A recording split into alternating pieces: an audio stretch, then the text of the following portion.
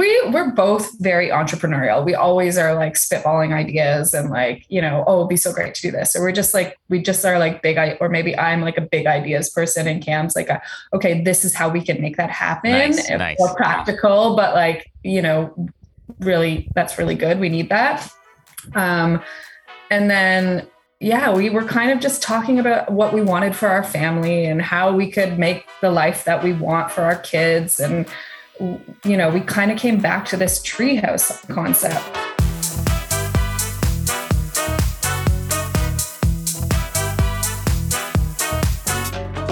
Welcome to Behind the Stays, a podcast that shares the stories behind your favorite Airbnbs and the hosts who've made them memorable.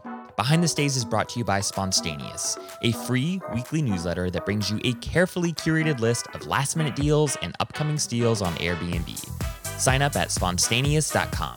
I'm your host, Zach Buzzi-Cruz. Enjoy the show. In just a moment, you'll meet Lauren and Cam Green, the founders of the Fort Treehouse Company, Canada's premier luxury treehouse company. Cam and Lauren met at summer camp. They were a part of the same group for more than 15 years before they started dating, but once they did, it was clear that they were the perfect match.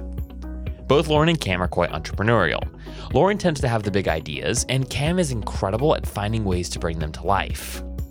While working on staff at the summer camp that he and Lauren met at, Cam discovered a sustainable treehouse design and build program in Vermont.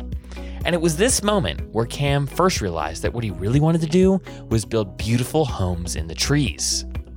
Tune in to hear the remarkable story of how Cam and Lauren brought their first treehouse to life and what the couple has planned next for the Fort Treehouse. All right, without further ado, get ready to meet Cam and Lauren.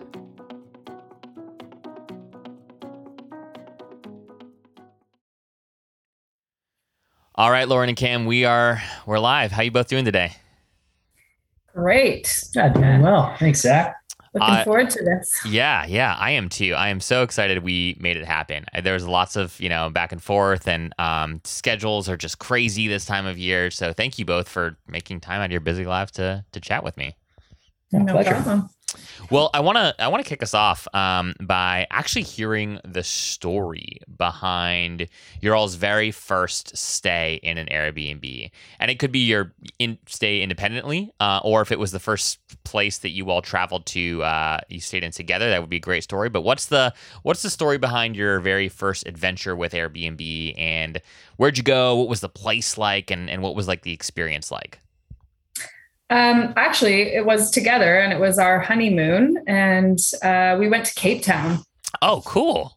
So yeah, that was kind of, I should admit I did stay in one other Airbnb beforehand for a friend's wedding, but it was with like a bunch of people, and it was in Toronto. It didn't feel like what Airbnb has felt like to me. So I'm going to start with our Cape Town experience. We flew into Cape Town, and the first place that we stayed in was a shared accommodation. So we stayed in a room. It was kind of like a little cabin off to the side of this couple's home. Okay. Right in this like epically gorgeous neighborhood.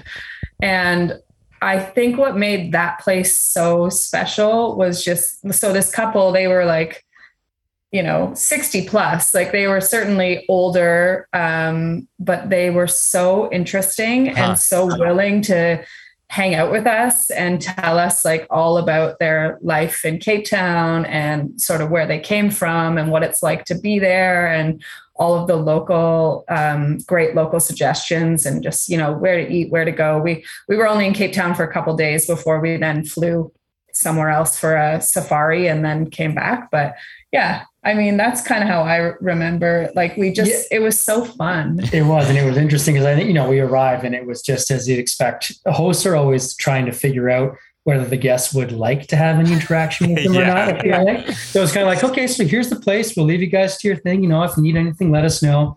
And, and through conversation, they found it was our honeymoon, and we hadn't told them that ahead of time. So they said, oh, well, we normally leave a bottle of champagne if it's someone's honeymoon or something like that. So the next morning we woke up and sure enough, one of the hosts had a bottle of like a sparkling rosé for us or something. And we said, well, do you want to join us? And we ended up having a drink. And that night they had on the other side of their home, they had a bar, like a full on bar. So just the two of them in the house. So they're like, want to join us at the bar? So, they're mixing up drinks for us and stuff. We're like, this is incredible. So, and it's also on like a cliff over the ocean. That's right.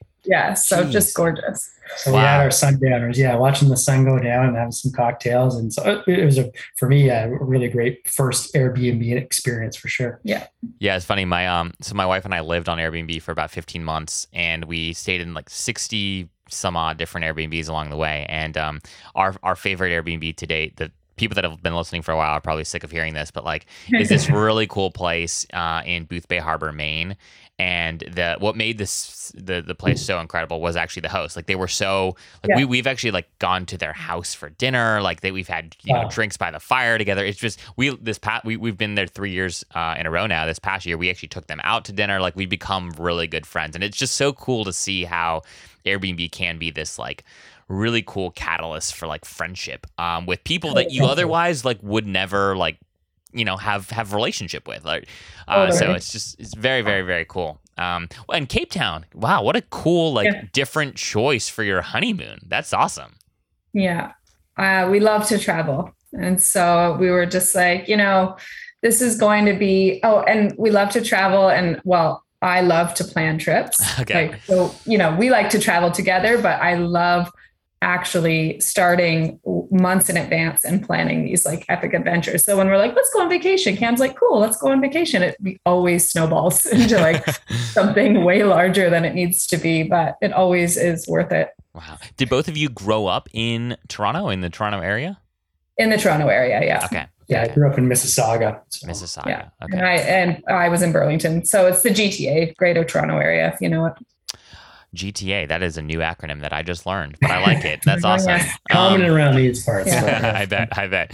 I always like to learn a little bit more about like what people's childhood was like, where what is the story behind folks who are creating and doing just really cool things in and around the hospitality space. And I'd love to hear a little bit about what you guys were like as kids growing up. So let's start with you, Cam. Like what held your attention as a kid? Like where did you put your energy? Well, I think I was really into sports when I was younger, baseball in particular, and skateboarding was something I loved. So I spent most of my time, evenings after school until the streetlights came on. I'd be out skateboarding with my next door neighbor. We're best friends, so we'd play street hockey, skateboard, basketball, running bases, whatever. We're outside all the time, and we had a nearby forest, and I think. Part of what we might get into later is I love building from a young age. And so we had kind of a little play structure in our yard. We'd work on and build, and we built forts in the forest. And so always really big into doing things with my hands, working with my hands, and being in the outdoors. We had a cottage about 3 hours north of Toronto, and that was my favorite place growing up. And we live in the vicinity now, so clearly we liked it enough that I'm living there now. But just being outdoors, exploring was kind of always a big part of my life, and I think influenced where I am today for sure. One of the questions I get asked a lot from listeners is what they should look for in a PMS or a property management system. Now, we're lucky. There are a lot of great options in the market, which can't be said for software platforms in all industries. That said, I always encourage them to take a good look at Guesty for hosts. And here's why. First of all, Guesty's Channel Manager helps you centralize data across the major booking platforms and stay on top of all of the activity on your listings without having to hop back and forth between channels such as Airbnb, Booking.com, and Vrbo. Second, Guesty's automation tools enable you to ensure you connect with guests in a meaningful, creative, and instant fashion. You can make custom messages for a variety of situations, from a response to an initial inquiry to a post-checkout follow-up encouraging your guests to leave a review. Third, Guesty for Hosts includes a website builder feature that allows you to create your own branded booking website in just minutes, allowing you to grow your listing's brand value and increase your direct bookings. And finally, Guesty has raised over $170 million, which means that they've got some serious cash to continue to seriously invest in their product. So here's the deal. If you're an STR host without a PMS system, or a host looking to explore a new one, I've got a treat for you. The team at Guesty is giving Behind the Stays listeners and Spontaneous subscribers 20% off their first year when they use the discount code Spontaneous at checkout. That's SPONSTAYNEOUS, Spontaneous at checkout. You can get started with a 14-day free trial today, no credit card, setup fee, or commitment required, and you can cancel anytime if you don't love it. Once your 14-day free trial is up, use the discount code Spontaneous for 20% off your first year. Guesty for hosts. It's the bestie of top-rated STR superhosts. Would you have considered yourself like pretty like crafty? Like, were you good at like, if something broke, right? Were you one of those kids that was like, oh, I bet I could fix that. Yeah, definitely. Yeah. I used to go, so I had a lot of sort of little entrepreneurial side businesses as a young kid. One of them was building bikes. So we just out of different parts and stuff that I could find, or old bikes, and take parts off of them, and then I put them together, make a new bike and sell it. And I spent years and years collecting the parts for my own bike. And this is like a road kind of stunt bike. I never got any good at it. I think I spent all my energy building the bikes, never actually rode them. But I really enjoyed stuff like that, putting things together, especially taking old components, making them new.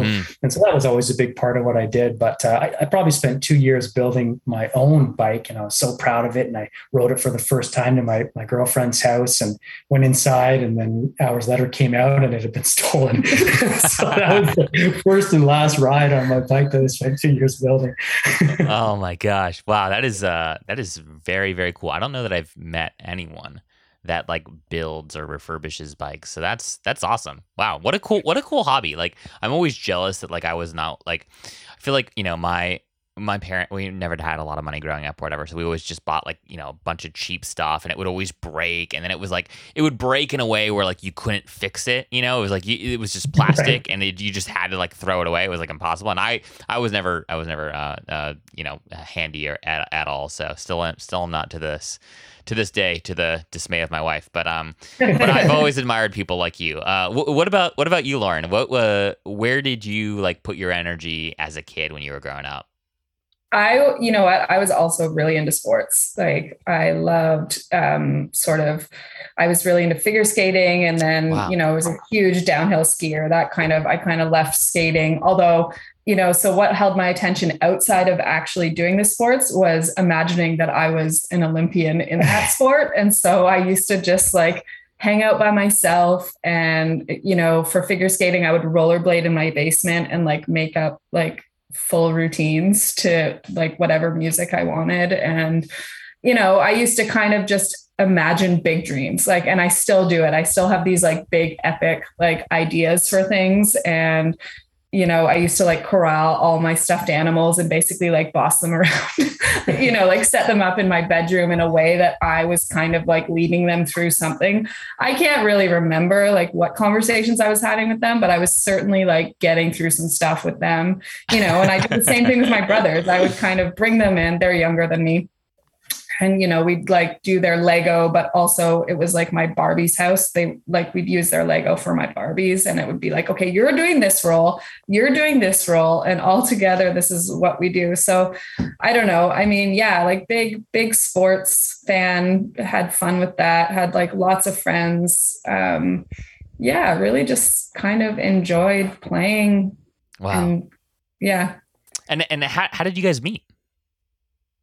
We met at summer camp. At summer camp. Was one of my other things that really held my attention as a kid.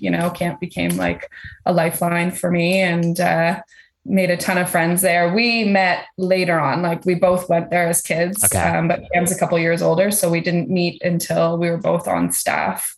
Very, very cool. Worked there together for many years, but we were just friends for a really long time. We didn't start dating till probably like 15 years after we met. Yeah, something like that. Yeah. Wow, that's awesome.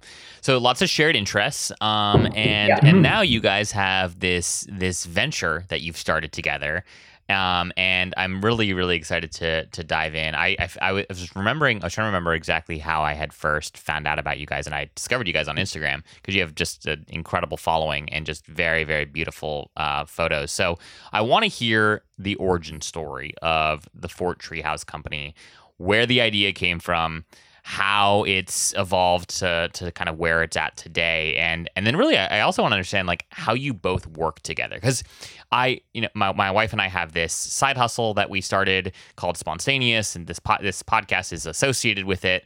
And working with your partner is like, it's not always easy. In fact, it can be really, really difficult and really frustrating, right? And it's always like you want to separate like the work drama from like your personal like life, but it's just freaking hard because it's the same person, right? So I always love talking with couples who have gone into business together. So selfishly, I'm also just, this is like therapy for me. I'm excited to hear a little bit more about how you guys do this. So tell us a story about the Fort Treehouse Company. Okay, well, do you want to start with sort of where? Yeah, I guess it goes back to my time in my childhood, really, and that time at that cottage nearby at camp, and those, getting into the woods, building forts, and we in our cottage that we had, we'd go and there was a burn pile, and it had all kinds of stuff that people would take that was burned, old wooden boats and things like that, and my friends and I would take stuff out of there and we'd build forts, tree forts, all kinds of stuff with whatever we could find. We at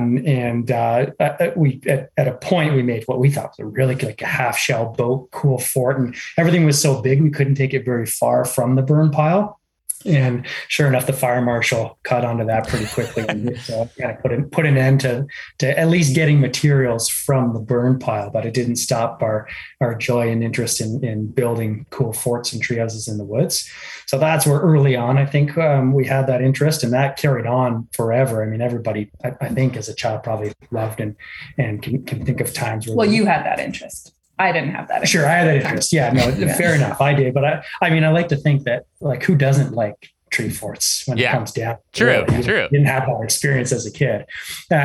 So it was years and years later. I mean, I'd always kind of thought this is a cool thing. It hadn't really ever registered as a business idea until, I was much older. I was working at the camp, and I actually came across a school in Vermont. It's called Yestermore. It's a sustainable build and design school. And they had a sustainable treehouse design and build program. I said, there's a treehouse school? This is incredible. That's insane. So I went to that and learned more about this specialized hardware. And the cool thing about this that kind of helped me to get to where we are now was it really made me understand that there are ways to build in trees and build sizable structures, with a certain level of engineering so that they can continue to stay there for as long as any other home. And that's maybe was what was kind of like a light bulb moment for me. It's like, wait, so you could have like a home built in the trees. That's pretty cool. So that was 2014, and did the course, learned that stuff, continued just to research and look into different things. By that point, we were living up here where we are now. And so have a property with lots of different trees. So I actually at the course designed a treehouse based on one of the trees that we had. And so kind of kept on thinking through how we could build this thing. And it wasn't until probably a little later that we started to really, or I guess I started to really think, maybe I could do this as a business, build tree houses for people. And I think Lauren and others around me were kind of like, so you're going to build tree houses? And I think everybody's mind first goes to a kid's tree house, which I think is also a viable business, especially, after COVID, everybody's staying home for kids to have a tree house in the backyard. I think people will be pumped about it. But we kind of took it to the next level. We said, well, we need to build a proof of concept. I'm skipping forward a bit. Lauren will fill in the nitty gritty of how we actually got to this point. But, we need to build a prototype to show people what you can actually do. Because no matter who you spoke with, they didn't really grasp kind of how far we were hoping to go with this. So that's where we did what we could to find grants and different ways to get kind of investment and loans so that we could build something on our own property. And that's really how we got to the Airbnb point. We had to pay for it. So we're like, well, now we built it, and that's what we want to use to build this business. But let's rent it to make some income so that we can pay for this. And that the success was actually surprising to us and has kind of taken that next leg where now we see that as an offshoot of the business as well as the whole rental side. Wow. So, hey guys, it's Zach. If you're enjoying this episode, could you do me 2 very quick favors? First, this show is possible thanks to a handful of incredible organizations who've signed on to be advertising partners of Behind the Stays. It would mean the world to me if you'd take just a second to scroll down to the show notes and go learn more about this episode's sponsor. Even if you aren't in the market for agency support or a new PMS at the moment, it never hurts to be aware of who else is out there. And second, if you're listening to this episode on Spotify, could you be so kind as to give Behind the Stays a 5-star rating? And if you're on Apple Podcasts, could you submit a quick review and let me know what you love most about the show? I know it seems trivial, but these things really, really do help us grow the show. And just a reminder that if you've ever got feedback from me on how to make the show better, shoot me an email directly at Zach, that's ZACH, at spontaneous.com. You all really are the best. I love receiving your emails and DMs. All right, so check out the sponsor and leave us a rating and a review, please. All right, guys, back to the show. You, growing up, love to fiddle with things, build things, like being outside together. Yeah. And it's like, if someone had like put a mic, if we were doing this interview when you were 10 years old and we said, Cam, what do you want to be when you grow up? You might have said like, I want to build tree houses. And like, you are now, like you're like, it's so crazy to think that I feel like it's so rare that what you really held your attention as a kid, you get to actually do and make money from and have a business from like as an adult. And it's super rad that that you get to do that and do it like in a really cool, different way, right? So like, you didn't just figure out, all right, like let's watch a couple YouTube videos and figure out how to build something in the backyard in our trees. Like you went to school, you thought very hard about like, what does it mean to design sustainable structures in the trees, which is that's so badass, dude. I love it. Oh, this is so cool. I appreciate it. Thanks. So Lauren, fill in the gaps. Like at what point? So I have to imagine like if my wife Gabby came to me, or if I came to her and was like, hey, I'm going to build tree houses. She first of all, we live in Washington D.C., so I don't know that's that viable. But like, she probably would have thought I was kind of crazy. So how did that conversation go? And at what point did you realize, whoa, like there's like a really cool opportunity here? Yeah. So I don't think I ever thought it was crazy. But around when Cam went to the course and then he came back and was so excited and he had this cool drawing, I actually thought it was really cool. Yeah. I just didn't quite understand how you could turn it into a business. And I'm not even sure we were really thinking of it as a business at that point. Like there was a little bit of conversation about like, oh, we could build this. And we did talk about, oh, maybe we could rent this but it was very loose. Okay. Yeah, that was probably like, how are we going to find the money to build this awesome treehouse on our property? For us. And you probably said, after we finish renovating the house, we can think about that. Yeah. Like, no, I mean, I think there was just probably I didn't quite connect the dots when it came to like turning that into a business. Yeah. And then in 2018, we had our first child. And, we're both very entrepreneurial. We always are like spitballing ideas and like, oh, it'd be so great to do this. Or we just are like big, or maybe I'm like a big ideas person and Cam's like, okay, this is how we can make that happen. Nice. More practical, but like, really, that's really good. We need that.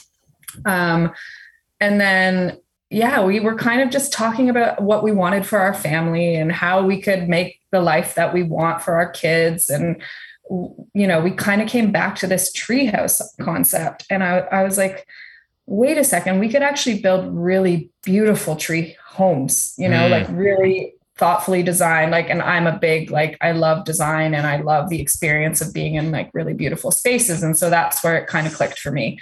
And I said, okay, well, could you build something like this? And Cam was like, yeah, And so I'm sure I could figure it out. Yeah. And so confidence must have been pretty high. So we started designing. Yeah, Cam was already kind of working on the design that with what is the Baltic today. Okay. And then we kind of completed that together, and we had a couple opportunities come our way around that time, which sort of sped up the process a little bit. Someone we knew heard about what we were doing and was kind of offering us an opportunity. It didn't end up working out, the opportunity with them, but it was a good kickstart for us because we basically like raced to create a business plan. Wow.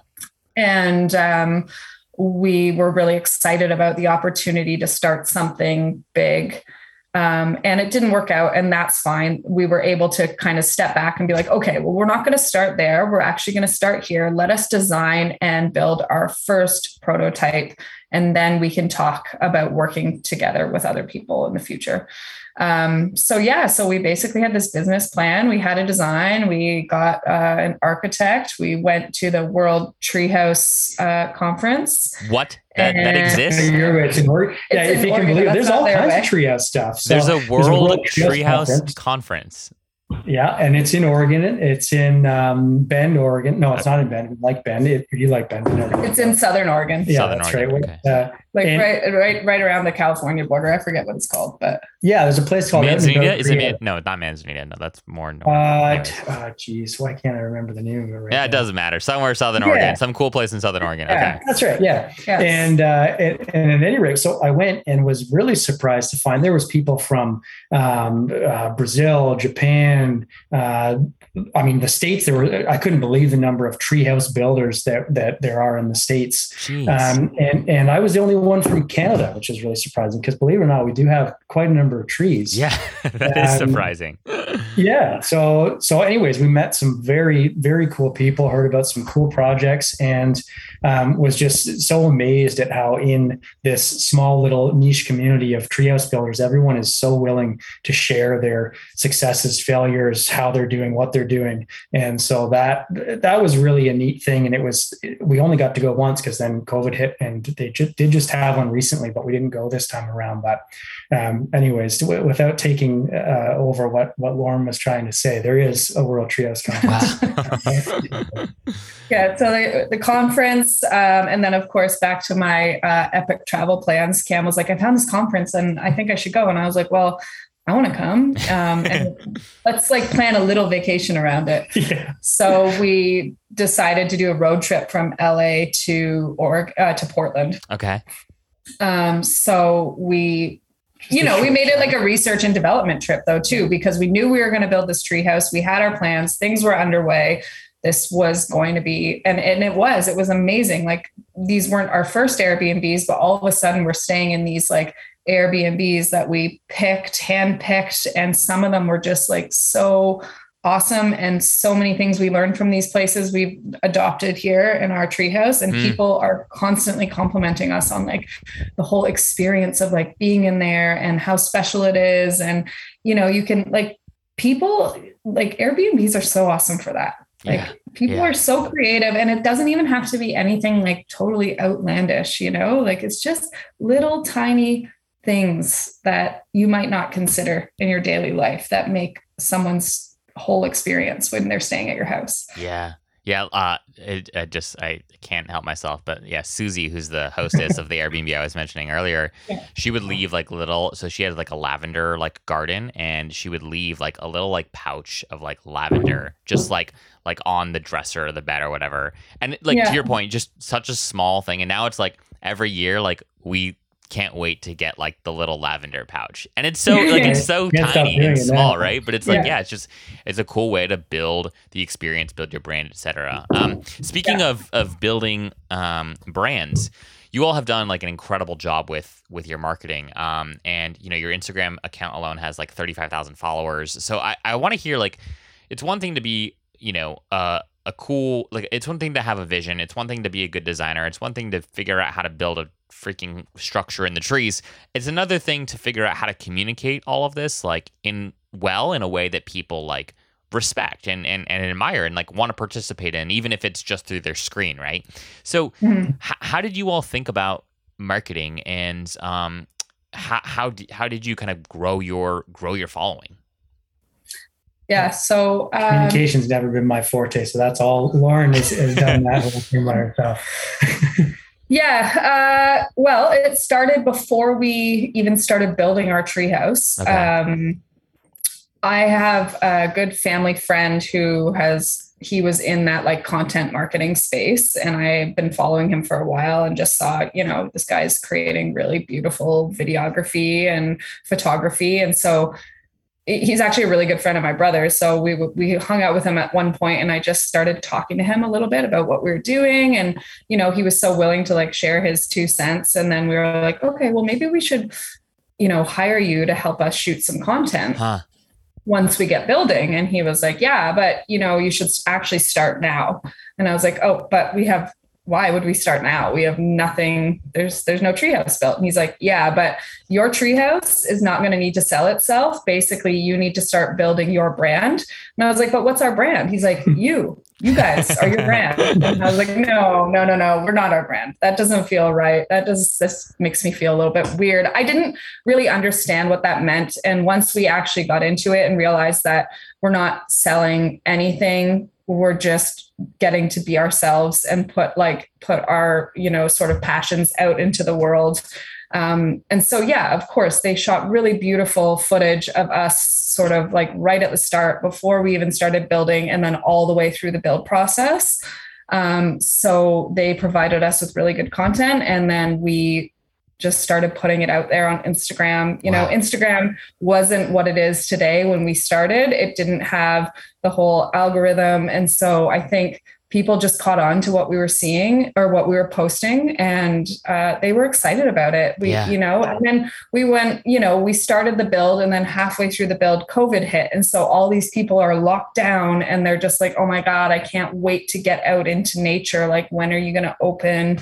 This is where I want to be. People, I don't know what the secret was there, but it did kind of take off. And I'm happy to say that we've done it like fairly organically. It's ebbed and flowed, and I've ebbed and flowed with it. I had a tough time with the way that things went on Instagram and sort of through the summer months. And then recently I'm like, you know what, I'm just going to like jump back in and have some fun with it. And it's going really well again. So yeah, just kind of taking it day by day. And now as we're growing, we're actually, investing more into like marketing into our company and what, we haven't made a decision yet, but we're right on the cusp of, okay, what's next for us? How are we going to kind of like bring the brand up even a little bit higher in this online space? And we're really just kind of taking it. And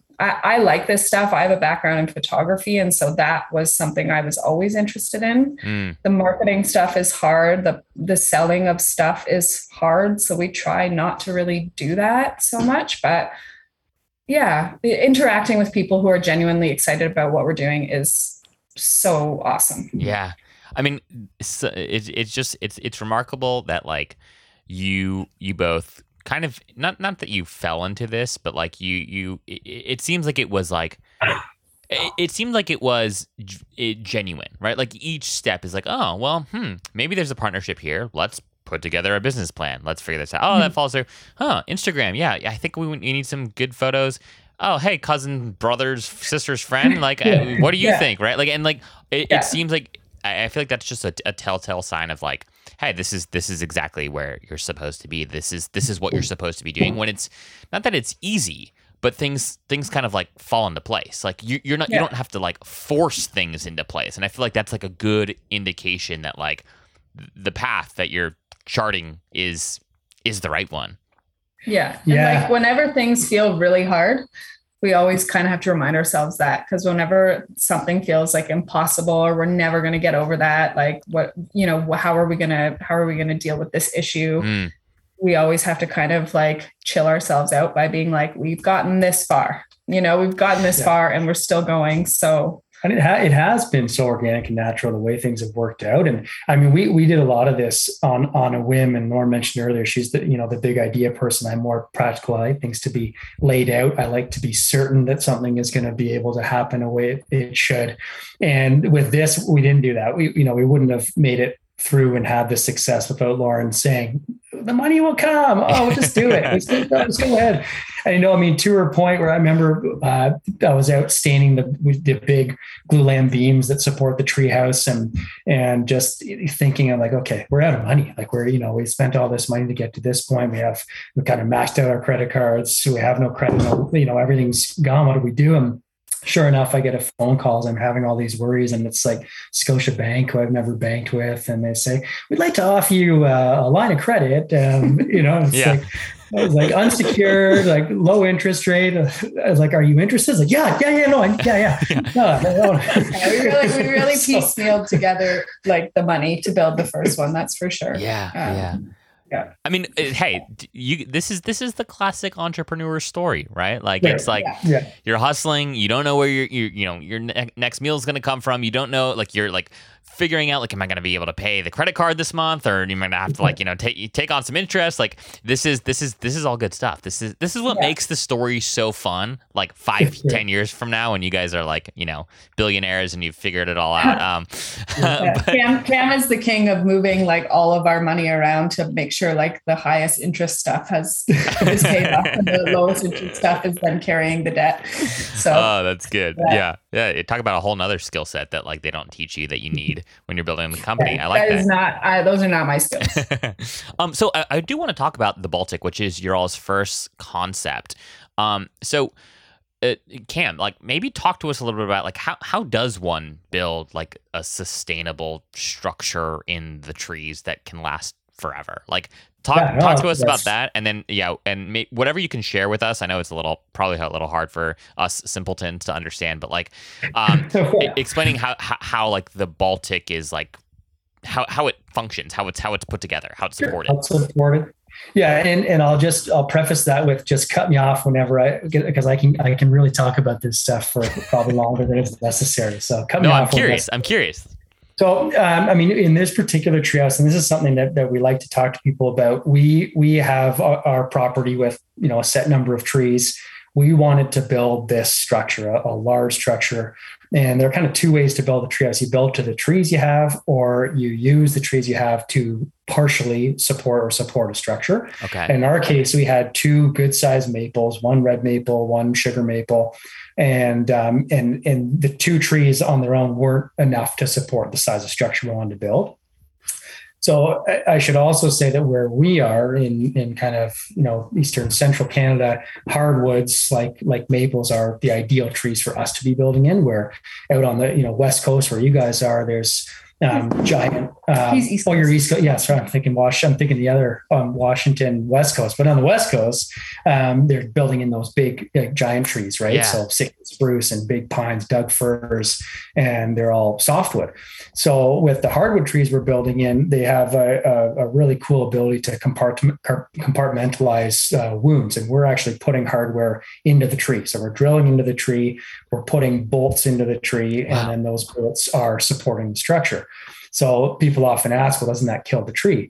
And again, I'll try to keep this brief, but in the outside 2 inches of a tree is the xylem and phloem, or the pathways that are carrying nutrients up to the branches and storing sugars in the roots. And if you drill into those, you're cutting off that pathway, certainly. So you don't want to do that all the way around the tree. And that's one reason why, people think, well, couldn't you just put something around the tree? And certainly you can, but as the tree grows, it's going to grow into whatever is going around the tree. And that's going to cut off all the pathways and grow the tree, unless you're constantly moving it out, which some people do. That is one way to build in a tree.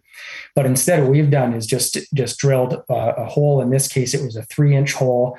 And we've put hardware directly through both sides of the tree. So it goes all the way through the tree. And that supports some other hardware that sits on top of that. And the important piece there is drilling the hole with clean tools, getting the hardware in right away, so the wound's sealed up right away. So no fungus or disease or anything get in there. And then the next important piece is we're building in 2 trees in this case. But if you're building more than one tree, you have to remember that trees move independently of one another. And so you can't attach them together. If you attach them together in a static fashion, they're going to, those trunks are going to split when they try to move, and the energy has nowhere to go. So what you need is that one static point. The bigger tree usually is that static point. And then the other tree or trees are dynamic, so they can move under the structure. So in our case, we've got this big set of yokes that holds the structure in it and keeps it kind of in place on this big red maple. And underneath the joists of but at the sugar maple end, they're just on some high density plastic sitting on those bolts. And so the joists stay put, but the tree can move underneath the joists in heavy winds and things like that. So they're still able to move. And that's a key component to having a tree house or a structure in trees that will live, hopefully be there for as long as the tree lives, is that they have to continue to move naturally. So in our case, we have 3 posts supporting the other side of the structure as well. So those can be static, but the whole build, you have to take into consideration. And this was a neat part of the engineering, that a treehouse is always going to move to an extent, even if you don't notice it moving. So using screws and hardware that they use in seismic zones for building, so that there are tie downs and things holding everything together over time, what was really important and an interesting aspect in designing it. And beyond all of that, the thing we learned that is most important, and this is something that our consulting arborist and our engineer couldn't stress enough, is protecting the roots of the trees. So we put down 4 inches of wood chips. We put down plywood during construction. We didn't use any big machines, so everything's using rigging to get everything up in the trees.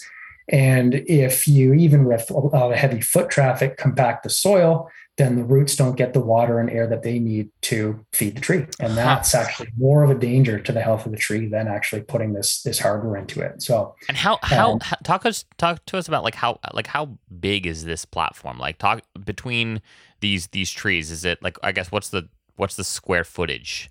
Yeah, so the whole structure is 585 square feet. Oh wow! Okay. 370 is the treehouse itself. So the main floor and the loft, and then there's a covered and uncovered deck area. So roughly 20 by 25. Okay. With some offshoots and from there, but that gives you a rough idea of the size of the actual structure itself. And I would imagine you're constrained based on like the support trees that you have access to, that like you're building for the where the trees are, as opposed to saying, hey, right, I want to build this structure, let's bring in some trees, because I guess in that case it wouldn't work out so well, which is also kind of like a cool like a complexity to this entire project, right? Is like you're building like with nature, so to speak. Yes. Yeah. Well, that's a lot of people ask us why, why not just use like piers and put them up in trees. But I think that we both love a good challenge, and there's something that's just we can't even really explain why it's more special being actually suspended by trees than just being up on stilts. I mean, in a way, outside of being actually supported by trees, and I think this plays into it, the fact that we always thought when we were designing this, we wanted to be kind of a very modern structure, this one. And I think that's kind of the aesthetic we're going for, and almost a juxtaposition in nature, but also that it really fits the landscape. So the thing that you can't do with regular construction is, you're clearing a whole lot of land. You might have to put in a foundation, you're digging trenches, you're using heavy machines. And inevitably, the trees that are closest to the structure are going to get damaged to the point that if they don't die right away, they likely will in a matter of time. So something that I think is so cool about this is we were able to build, we did have to cut down the trees that were directly what's now underneath the structure, because where we live and where you live with our climate, you can't have a tree going through the inside of a heated tree house because it's frozen down below, and then all of a sudden it's warm inside. That's very confusing for a tree. So when you're up in the deck, you're in the canopy of the trees. There's little fir trees and spruce and birch and everything that the branches are coming right into the deck, and you actually feel as though you're up in the canopy, and you can't really achieve that with regular construction or without significant effort. So that's something else that I think is really cool about this style of construction, is that you're placing something into a forest, but really we're doing our best to not change the landscape and the surroundings at all. Yeah. Wow. What an incredible challenge, but also just like how rewarding too, right? At the end of it, being like, wow, like we did this. Like we did like a really hard thing. And, I feel like it must just be quite validating that you were able to design something beautiful that people love, that, people have, loved not just in words, but also in like Instagram followers, right? And you were able to do it all in a way that it was like, again, like harmonious with the environment and the surroundings. That's a very hard thing to do.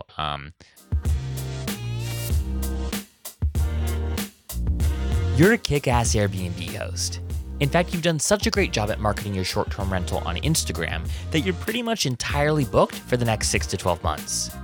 And while it doesn't happen regularly, every so often there's a cancellation, or just one random 3-night window of availability in the middle of the week. Now, posting about the fact that you've had a cancellation or that you've got just 3 nights left in February on your Instagram story is a great start, but what if you could automatically notify interested guests the second a cancellation comes through? And that's where Ping comes in. Ping makes it easy for guests to be notified when their favorite Airbnbs become available. Ping is a simple widget that lives on your website or your direct booking site and integrates with your Airbnb listing and allows your fans and followers to sign up to be notified if their preferred dates become available. Here's how it works. Jimmy sees that you're booked for the whole month of October, but he wants to be notified if any 3-night window in the month becomes available. Jen is a returning guest and wants to be notified if any week in June, July, or August becomes available. In a matter of seconds, Jimmy and Jen fill out this simple form and will be pinged if their requested dates become available. And as a host, you will immediately get pinged via email with Jimmy and Jen's contact information and requested dates, which allows you to build up your own database of guest email addresses. Ping. It's what the best Airbnb hosts use to maximize bookings. Sign up for free at www.bnbping.com. Ping. Brought to you by Spontaneous. The Baltic, so this is kind of the first concept, right? Is the plan to have you sold these plans to anyone else? What's sort of the vision for Fort Treehouse Company over the next couple years here? Do you want to just build several different concepts?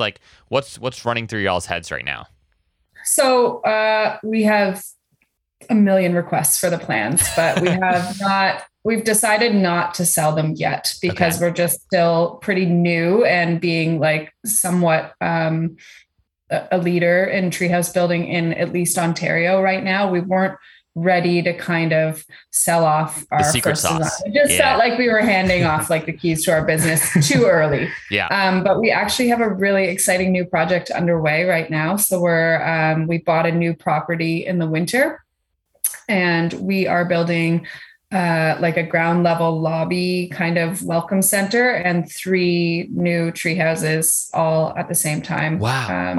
Sort of through the next year. Yeah. We've already started, construction has started for the main level structure, which speaking of disastrous construction in a forest, it is so proof, we put a foundation in and just the disaster that comes along with that style of building.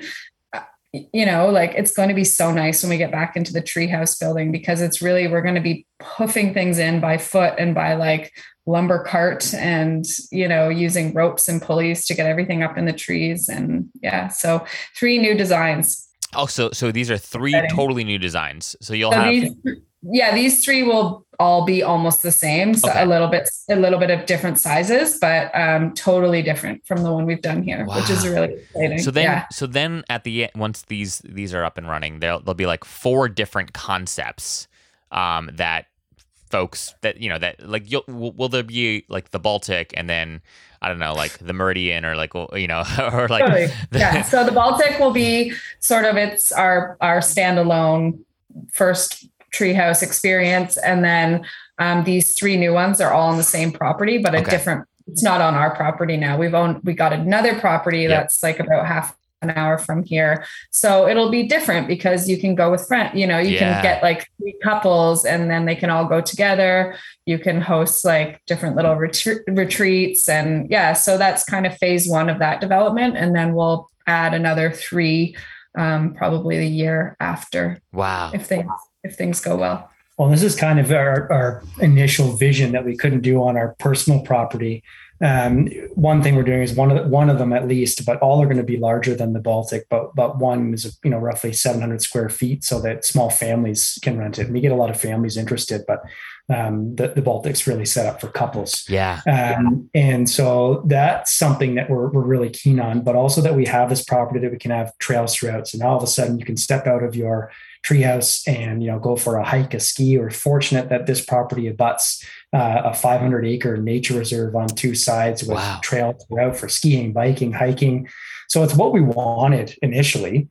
We wanted this idea of, you stay in this treehouse and you can just step outside, strap on your skis and head out. So this is really the experience that we're hoping to bring to people was, in a way, an all-inclusive outdoor experience at this new property. Yeah, that's incredibly wise. Like, I feel like this is like the next phase, so to speak, of like short-term rentals and the Airbnb like ecosystem is like, all right, how do you design almost like a super, super mini like retreat center or like a camp, like, right, where folks can get away, but it's not massive. You're only going with people like, and or even if you don't know people, there's only like one or two other couples or families staying nearby. Yeah. I feel like this is like the next step in hospitality, and it's really cool to see you guys like leading the charge with super cool, different, innovative home designs. This is wonderful. My last question for each of you, and I would like you both to answer this, is what have you learned about yourself and the other, right? Your partner, kind of through the process of building this brand and this business. Going to start? Yeah, you kick it off. Well, what have I learned about myself is that construction timelines don't work really well for me. It's incredibly frustrating. And so it's been, because I am very much like, let's do this. We got to get this done. We got to get on to the next thing, which isn't great. Like it doesn't work well for us. Speaking of like working with your partner, it's like, that stuff can really, like, Cam being the lead on the build, it gets very frustrating for him. And it's not really fair of me because he's out there just working really hard all day long. And I'm kind of like, why isn't this done? Yeah. And then I forget to take a minute to really like say, wow, that's so much work. Or what did you do today? How did you do that? I swear I was working. And it's not, I don't feel like, I've never felt like you don't work or you're not working fast enough. It's just, it's taken me a lot to understand how construction actually happens. And it's not predictable. Well, and even less so now. I mean, with everything we've gone through, the pandemic, from materials, timelines, it's a whole different ballgame now. And it can't be controlled. And I think that's where my personality struggles a little bit when things feel out of my control. Yeah. But, I think we've also learned a lot of really good things too about working together, about how to kind of talk through things and understand each other's different styles of work. We do have very different roles in the company, which I think has been super helpful for us. Like, we're not really stepping on each other's toes. Yeah. I can kind of stay in the like experiential and the design space and interiors and kind of materials. And Cam is really managing like contractors and that type of material and like actual logistics, building logistics and, all of the money stuff, like there's things that we just Cam doesn't really step into the like social media space at all. He does not want to. And that's fine. Yeah. Oh, good reflections. Those were great, Lauren. What about you, Cam? You kind of touched on it earlier. Something that it just dawned on me, and I'm sure I've thought about this before, is the fact that I think Lauren and I would both say we surprised ourselves with the final product of the Baltic. It's what we wanted to achieve, but we hadn't done anything this before. I started kind of my career in carpentry and fine furniture and cabinetry. I was actually out on Vancouver Island, and so doing detailed finished carpentry. And so I got into renovations after that and home renovations. And so I had some experience, but it's certainly never done anything like a, ground up or tree up home build. So this was brand new and entirely overwhelming. We're fortunate for the support that we had and help we had and everyone around us who helped to make it happen. But it really, I think, made me realize that, we can do anything we put our minds to, because this almost at the beginning seemed impossible. And we've done this, so why couldn't we do whatever else we can dream up? And that's a big realization, because like I said, I like things to be laid out very clearly. I like to plan. I like to have the money first. Yeah. And so, I've really had to, and this is something I've learned from Lauren, is we have a vision, we have a dream, we think it's a good idea, and we need to believe in ourselves. And I think that's a big thing that I've learned through this is that, if I waited to have everything we needed to make this happen, we'd probably never get there, because we'd still be trying to get everything we need to make it happen. So we've just got to believe in ourselves and do it. And that's I've gone into this next project with that mindset. And I'll tell you, the stress is not nearly as great as the first one, where, I couldn't stop thinking about how the next thing was going to be possible or how it was going to happen. Now I kind of have a little bit of a better outlook on, we'll figure it out. We'll make it happen. I'd say you're even more relaxed than I am about that. This time around. I do feel a lot more relaxed this time around. That's true. And I'm like, how is that going to work? No, I remember through building the Baltic, and I mean, we weren't just building that. I was working full time building the Baltic on evenings and weekends. Yeah. Like I said, lots of support, lots of help, but many aspects of it by myself, which is not terribly wise. I mean, a lot of that you could do 10 times faster with two people than with one, but also with, Lauren being 9 months we were both pregnant, working full time, and then COVID hit, and then we had a toddler at home. Jeez. And then I was home and trying to work. Cam was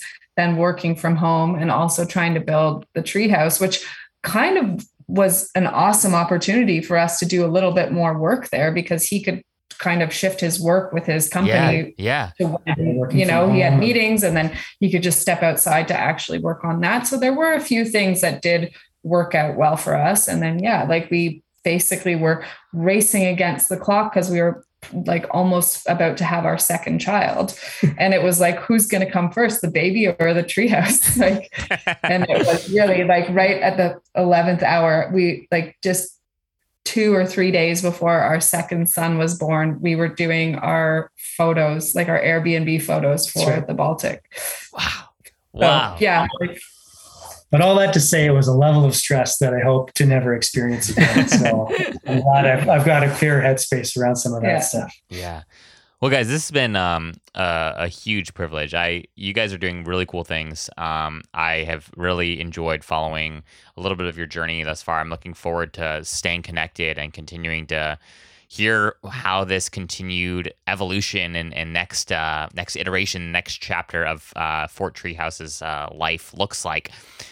Just thank you guys for being innovative. Thank you for leading in cool and bold and sustainable ways. I think you guys are a really good example for folks who are listening to this conversation, for the greater community of how to do things a little bit differently and do them well. So appreciate you both. We'll have links to your Instagram, your website, all that fun stuff in the show notes below, where folks can reach out and connect and follow and stay at the Treehouse. So thank you both so much for your time. It's been great. Well, thanks. You. I really appreciate it. It's great. Thanks for having us on.